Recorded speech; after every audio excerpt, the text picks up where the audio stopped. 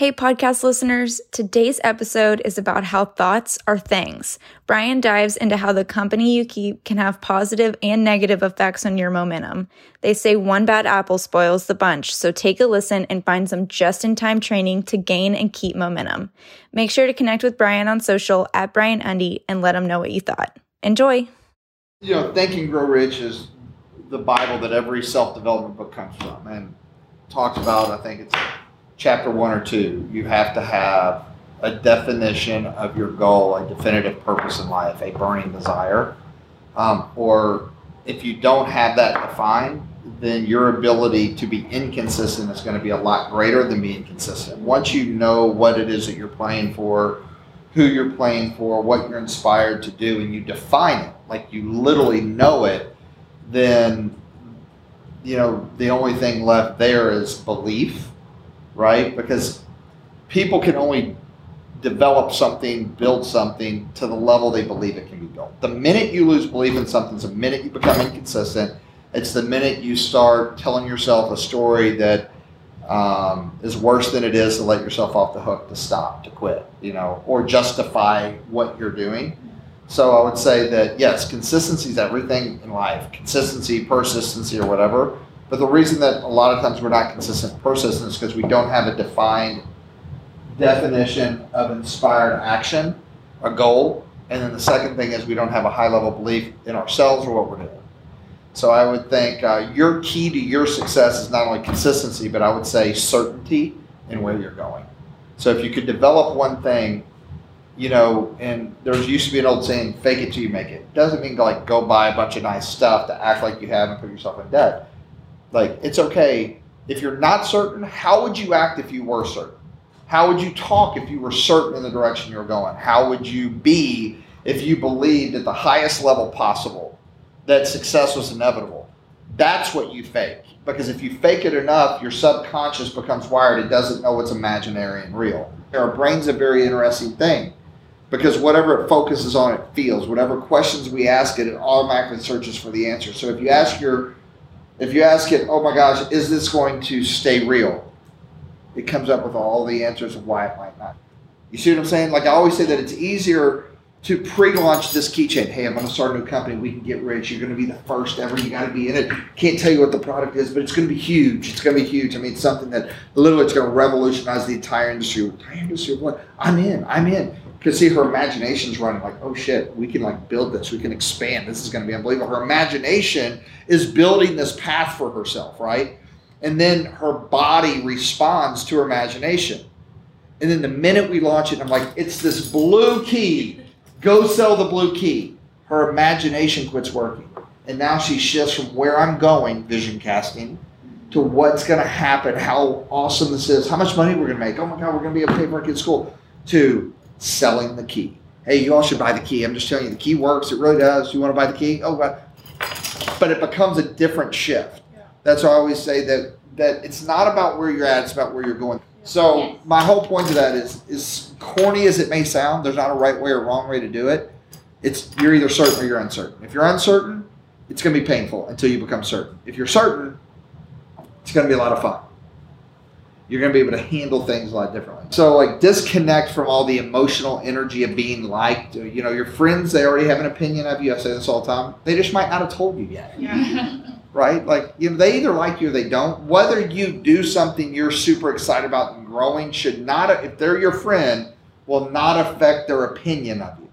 If it does, they weren't your fucking friend. Yeah. You see what I mean? Yeah. So I would just say like get certain. Like, just get certain. Like, you know, because the hardest thing to do is like, you don't get what you want in life. You get what you'll settle for, right? And if you have a goal, it's not about your goal. It's about what you're willing to give up to go achieve that goal, right? Yeah. And, you know, the reality of it is, whether it's a loved one, whether it's a family member, whether it's a friend, like, they should want to be on that journey with you. Because I can tell you, if you stay with a significant other and both of you stay here and you're not on the journey of growth together, one person is going to have the burning desire to grow, to do more, to achieve more, to be more significant, to feel more needed, to feel more wanted, to feel more certain in their life. They want some uncertainty. They want some challenge. They want some adventure. And the person, as soon as they go up like that, there becomes an imbalance in the relationship. There becomes conflict. That relationship's getting ready to be over. And that's in friendship, marriage, business relationship, whatever. That's what life's about. Life's about the experiences along the way and the depths of what we grow and learn. We don't grow and learn just out of a book. We grow and learn by applying it and experiencing that shit. And once you experience it, you own it forever. Then you have something to give to the world because it's in your body. It's wired. And I think there's a million ways to make $1 million. And I think everyone here has the ability and the talent to do it. You just got to choose what you want to do it with. But the model of making the millions is the same.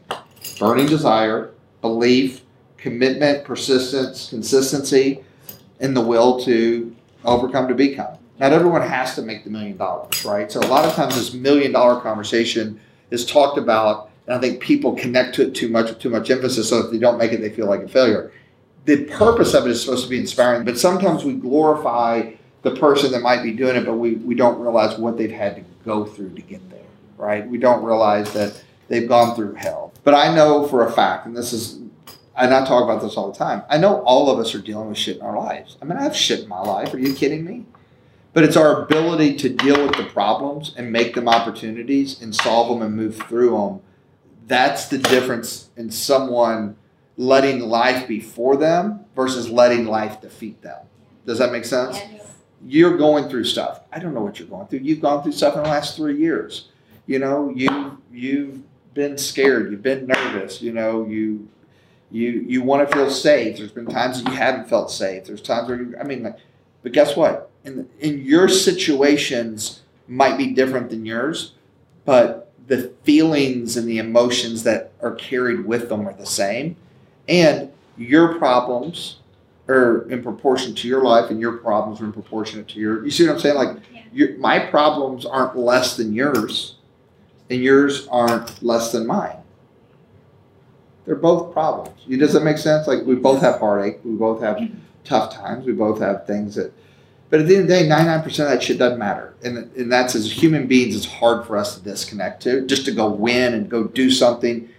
It doesn't mean put our head in the sand, but, you know, it's a mental fortitude that 99% of the things that we worry about doesn't come to fruition anyway. And if it did come to fruition, there's nothing in our power to do to change it.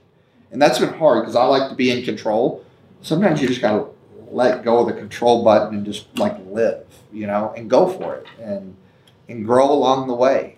And most people, what stops them is other people's perception of them or their perception of themselves. They don't want to be humiliated, embarrassed, so they won't go talk to their friends passionately about something because Lord knows they don't want their friends to make fun of them or be like, what are you doing? And that's one. Or the mental dialogue that they have with themselves. Well, I can't do that. Like, so it's either internal dialogue or it's the external dialogue that stops people.